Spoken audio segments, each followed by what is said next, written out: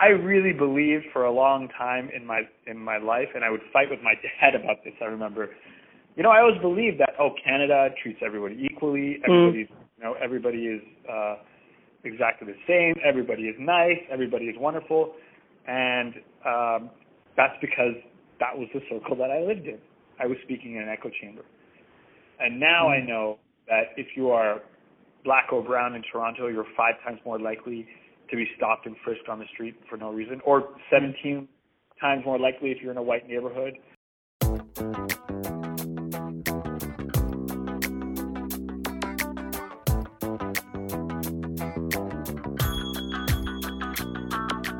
Hello, and welcome to another edition of Jumping Off the Ivory Tower with Prof. Julie Mack. My name is Dana Cornwall. I'm the project coordinator for the National Self-Represented Litigants Project at the University of Windsor Law School. And I'm Julie McFarlane, the director of the National Self-Represented Litigants Project. And today we're calling this episode Islamophobia in Our Backyard. We have a really great conversation with Khalil Jessa, who is a student at Windsor Law and is just a great guy. He certainly is. Since the Muslim ban in the US first came into effect, albeit briefly last February, Khalil has become increasingly active in the law school in drawing attention to the impact of the Trump administration anti-Muslim policies, even from our side of the border. This is especially important for Windsor students because Windsor Law students who are students on the dual JD program with the University of Detroit Mercy are regularly crossing the U.S. border. And of course, many Windsor students are regularly crossing the U.S. border. It's right there. Law students holding citizenships in one of the 7 Muslim countries affected by the original ban, of course, had significant anxieties about crossing the border in the weeks before the ban was suspended. And in fact, some chose not to risk crossing at all and instead actually Skyped into their classes in Detroit. But as an ongoing matter, I think that Khalil and his peers in the Muslim Students Association in the law school wanted the law school administration to be ready to counter any expression of anti-Muslim sentiments that might emerge, even in what we consider to be a very progressive and collegial community. In a meeting with faculty, Khalil and others described their fears that the far-reaching effects of the Trump policies might be to open up and even embolden hostility about Muslims, even in, as we said, the environment that we usually see as very progressive and tolerant. So Windsor Law has undertaken a couple of different initiatives in the wake of the travel ban, including research sessions on the legality of the ban, a meeting with local elected representatives, and an interfaith forum, a community interfaith forum that I helped work on as well. And Khalil was active in all of these initiatives. I reached Khalil in his hometown of Vancouver, just as the summer was drawing to an end. Hello? Hello, Khalil. It's Julie calling. How are you? I'm well. How are you, Julie? Good, good. I wanted to talk to you a little bit about what it's going to be like coming back and finishing third year at Windsor and continuing some of the work that you've been doing over the last couple of years.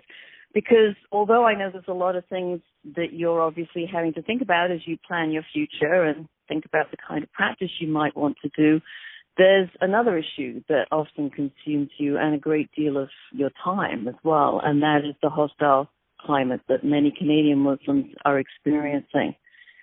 Can you talk a little bit to begin with, Khalil, about that climate and perhaps especially how it's developed in the last year or so? This hostile climate is, it's not, for some people they may feel like, this is what's happening right now. But it's something that actually goes back, for me personally, goes back to 9/11. Because before 9/11, I was not aware that I was different, that I could be looked at with suspicion, that that my faith or my background is somehow seen as a threat to society. I was not aware. I was quite young. How old were you then, Khalil, when 9/11 happened, if you don't mind me asking? I believe I was in grade 7, so about right. 12 or 13 years old. So what happened that made you realize all of a sudden that there was a hostility that you hadn't experienced before? I mean, I can tell you that, some of it would be, jokes, friends teasing you, calling you a terrorist, or, when it was 9/11 in the morning, they'd all look at you. It was a joke. It was always seen as some young. You sort of, you don't see it in any other way. But as you get older, you see that actually these jokes are coming from somewhere, and they influence how people actually think and behave. And those jokes are in some ways a little bit of a disguise for real barbs. Absolutely. And I think, you're naive as a kid when you see that and experience that, that people have their biases, because you don't see yourself as any different, and so you think, why would anyone else see me as any different? But that's when it sort of, I said I became more hyper aware of my Muslim identity than I was previously. But I can talk about the last few years in particular. So for many Muslims in this country, Justin Trudeau represented a new beginning. Because through his campaign, we see that the country rejected the politics of fear, to a wide extent. They rejected Stephen Harper's pitting of one people against another. They rejected, at least in part, C-51, which, will be used to target and spy on Muslims and Muslim communities. But a year later, our neighbors to the south elected a man whose primary message was xenophobia. And that message was emboldened those people who have those similar tendencies or feelings in our own country. And so while there was a rejection of politics of hate in Canada, that rejection, I believe, has led to a sort of resentment from those people who sort of revel in that divisionism that Donald Trump's election, brought about. And they seem to have this new social license to openly talk about and project those hateful views. And so I would say as a Muslim Canadian, it's been a bit of an emotional roller coaster. There was a moment where we felt that we were moving in the right direction. You start to feel a little more safe, a little bit more excited about the future. You feel that your government could actually be or have some reflection of your experiences. And then that gets pushed further and further back. I think as a law student, I've become more outspoken about it than I have been in the past.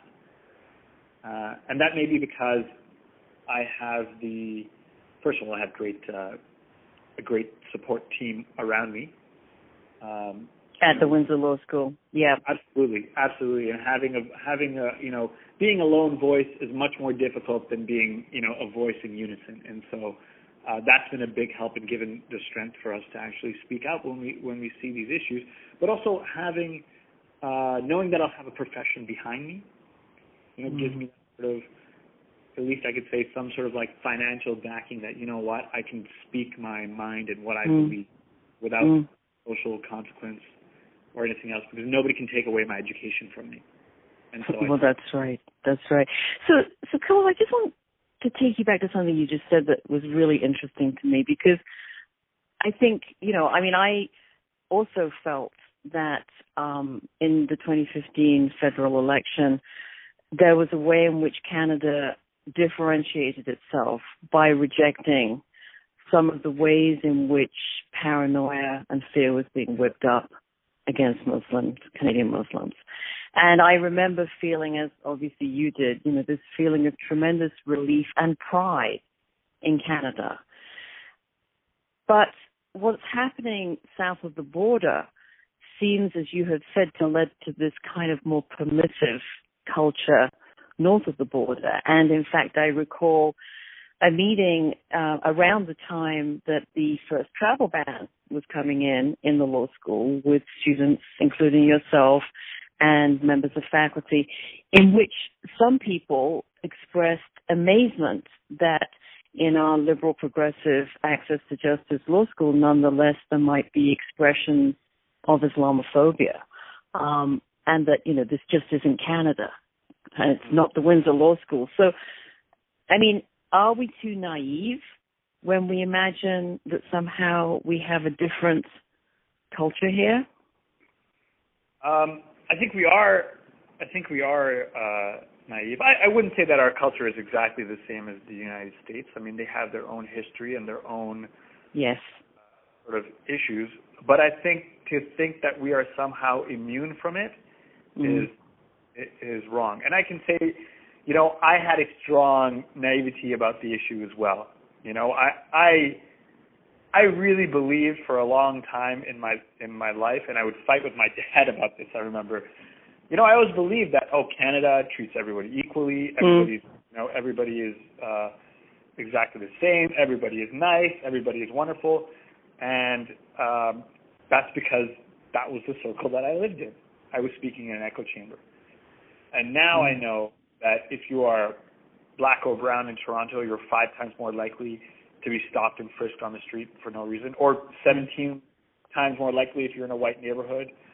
I know that if there were 1,100 white women missing from, over a 10-year span, there would be national inquiry, but not when there's 1,100 Aboriginal women. I know that the random security check is not really random, and I know this because when I stand in line with other people that I'm traveling with who are not people of color, I'm standing a much longer time being questioned before they let me move on. Yeah. And so I can see it quite clearly that this is happening, and even to the types of questions that I'm asked. And so while I'll say I'm happy and I'm lucky to live in Canada, where we do have a charter that recognizes multiculturalism, simply recognizing multiculturalism is not enough. We need to be fighting for multiculturalism. And I think that we have sort of put a blanket over top of these issues and hid it from ourselves. A lot of these things come from inherent bias. They're not because people are bad or evil, or they may be as unaware that this is happening, as everyone else. And so say some more about that, Khalil. What you see as the roots here, because what you're describing is a sort of end of innocence for yourself, I suppose. Mm-hmm. And I think there are many other people who would feel similarly. So the reality is that there is bias in Canadian culture. Is there something special or different about the kind of bias that leads to Islamophobic attitudes? Or, how much do we have to think about this as a different phenomenon than other forms of bias? Mm-hmm. Well, I'd say in some ways it's different, and in some ways it's the same. And I think that the word Islamophobia describes what's going on pretty accurately. The phobia is an irrational fear of Muslims or Islam. And I think that the statistics show that those people who regularly interact with Muslims or live in more multicultural neighborhoods are less likely to hold any sort of fear than people who do not. We find in areas where there's little or no immigration, there's more likely to be a fear of Sharia coming in, or trans people assaulting people in washrooms, or, Quebec is an example where we see outside of Montreal, there is, where there's less racial and ethnic diversity, there's more fear. Yeah. And so, we have small towns rallying against Sharia when there's no chance of that even occurring in those small towns. Exactly. So if part of this is about our lack of experience with difference, which I certainly think when I think about my own upbringing and my evolution as a person, a lot of my biases have been about a lack of experience, and as my experience changes, so do my biases. I mean, what does that tell us about what we might be able to do? Well, I think it's important that, when we're trying to combat people's phobias, we have to take the time to understand where they're coming from. And I think that people fear what they don't know. It's inherent for many people to try and protect what they have. They look at the way that they do things as being the right way to do things. And that inherent fear that we have, and it exists in everyone to an extent, that inherent fear is exploited by news organizations or, other people who have motives to exploit that fear, to pit us against one another for some sort of gain, political gain, economic gain, or anything else. And so there are organizations out there who give people exactly the type of information that they want to justify their inherent bias, even if it's not true. And so I think that if we want to combat this, we need to really understand, why do people have that fear? Where is that fear coming from? How do we actually address that fear and make them feel comfortable living in an environment with people who are different than them? You and I worked recently on a small interfaith community forum in Windsor where we pretty much tried to do that. We brought people together from a lot of different faith communities and no faith, and tried to use it as a little bit of an evening to introduce people personally to one another, and also to explain some of the basic tenets of Islam and Sharia and so forth. Is that the kind of approach that you think is a constructive one, if we're really trying to get at the roots of what people's fears are? I think that is a constructive approach. And I actually think we need to have a broader approach than just that. We need to combat this on a number of fronts. And it cannot, I think one of the things that we've seen happen in the post-9/11 era is that it's become acceptable to treat one people different than another and allow hatred to be thrown at one people. There's a social acceptance, maybe in the post-Trump era, there's a social acceptance that exists. And it's not, there is no social consequences for saying something hateful, or, freedom of speech exists, but freedom of speech exists, and normally there would be social consequences for what you say. Not criminal consequences, but social consequences. In your friends groups, around the people in society. Those consequences don't exist so much anymore. So I think that's one side of the coin. So there's both a positive reinforcement that people can get from meeting people who are different and with different faiths from their own, learning more about it. But you're also saying, I think, Khalil, that there need to be clearly set down standards of what is tolerable and acceptable behavior and speech. Exactly. That you can't have one without the other. Exactly. Why is it okay to say, you say things against Muslims and not say things against other people? There exists some sort of social stigma. Why has that social stigma been torn down when it comes to Muslims? And I think we need to examine that and understand that in order to say, okay, how do we build that back up? Because it's important for people to feel safe in this society.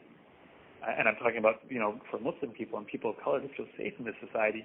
That sort of stigma of saying hateful things needs to be rebuilt. On the other hand, the work that we do to educate people is also very important. And when I say that we need to make that more broad, I can look at the gay rights movement, for example, and see in the last 10 years, how have minds changed on that issue? Why is it more difficult now than it was in the past? And I think someone once told me that, the gay rights movement is not necessarily, it's not being won, it's being won on our television sets. It's being won by Will and Grace or modern, ordinary Americans living their lives who happen to be gay. And I wonder, where are the ordinary Muslims in Canada and America on television who normalize us in society? Talk a little bit, Khalil, about institutions like the University Law School and how they should be responding to what seems to be a resurgence in Islamophobia, and what kind of support they can and should offer to Muslim students. Well, I can look at the University of Windsor, or our law school in particular, as a really good example of what the institution can do.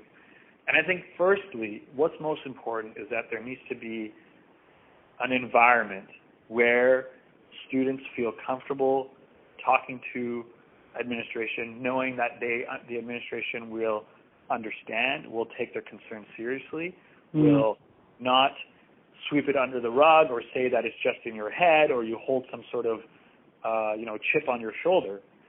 I think doing that, I think that happens in a lot of other institutions, but taking the issue seriously. So, Khalil, just a couple of weeks ago, Quebec became the first state or province in North America to ban women from wearing the niqab or burqa in public. What does this type of law mean for Muslim Canadians, and especially for women? So I think what's interesting about this law and what makes it a little bit different than other laws that have been targeting against Muslims is that most laws, or many laws that are targeting against Muslims, are hidden behind the guise of security. Things like Bill C-51 and other ones. But in this case, it's almost a direct manifestation of Islamophobia combined with this sort of savior complex which exists. And I think we can look at this law from two different perspectives. First, as you said, what does it mean for the wider Muslim community, and what does it mean for Muslim women? And I think for the wider Muslim community, it results in a further stigmatization of that community.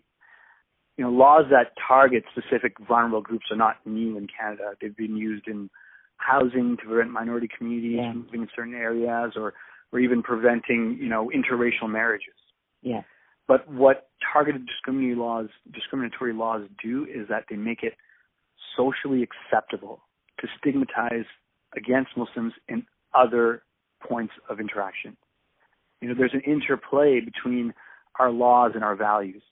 And this law reinforces the racist attitudes that people have to other people who are different. And what would you say? You mentioned the savior complex, this idea that somehow this is going to protect women. What would you say to people who would say that?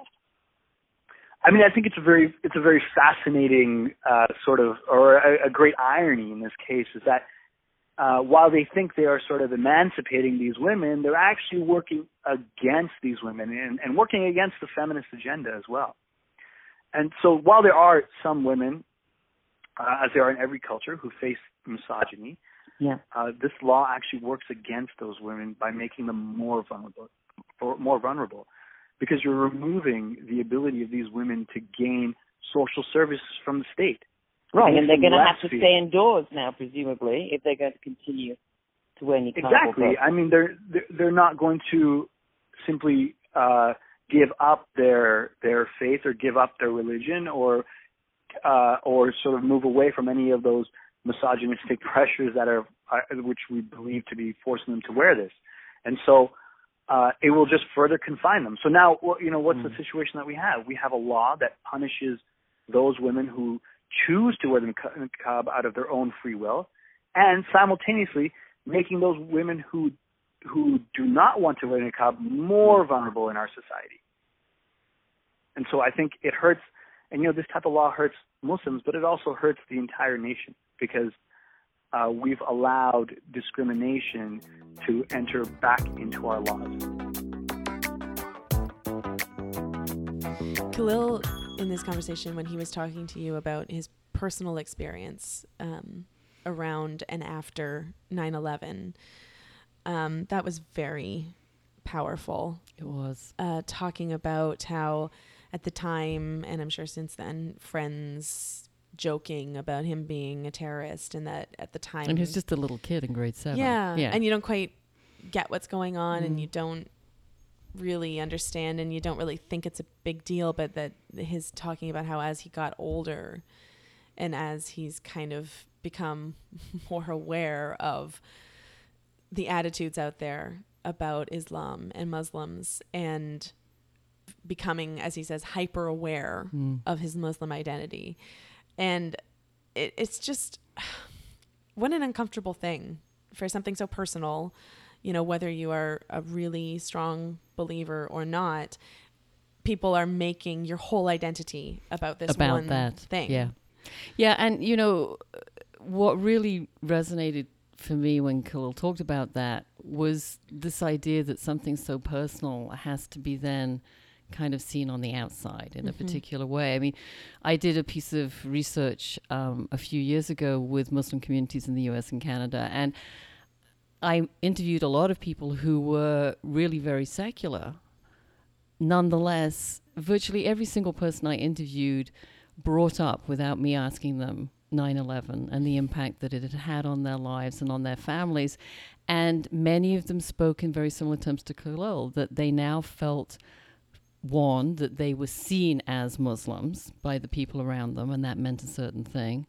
But also, secondly, that their wish to be able to stand up for their community, whether that was standing up for it in a cultural way or standing up for it in terms of religious precepts or anything in between those two, that was something that now was really important to them in a way that it wasn't before. So they were almost forced into being advocates of their community, whether that was a religious or a cultural one, in ways that they had never expected to be before, in order to try to counter some of that. And just to kind of go off of that, him talking about just the roller coaster that he's been on and that so many people in his community have been on over the last couple of years, first within Canada being pleased that Trudeau was elected and what he kind of represented, and then to get Trump. The letdown. And, everything that has followed the election of Donald Trump is just, I can't imagine. Yeah. And, Khalil, I thought, put it very well when he said that it wasn't enough for us in Canada to kind of rest on our laurels and support multiculturalism, that we actually had to be proactive about recognizing that even within what we might consider to be a more enlightened state, there are going to be people who will still be affected by some of the anti-Muslim propaganda out there.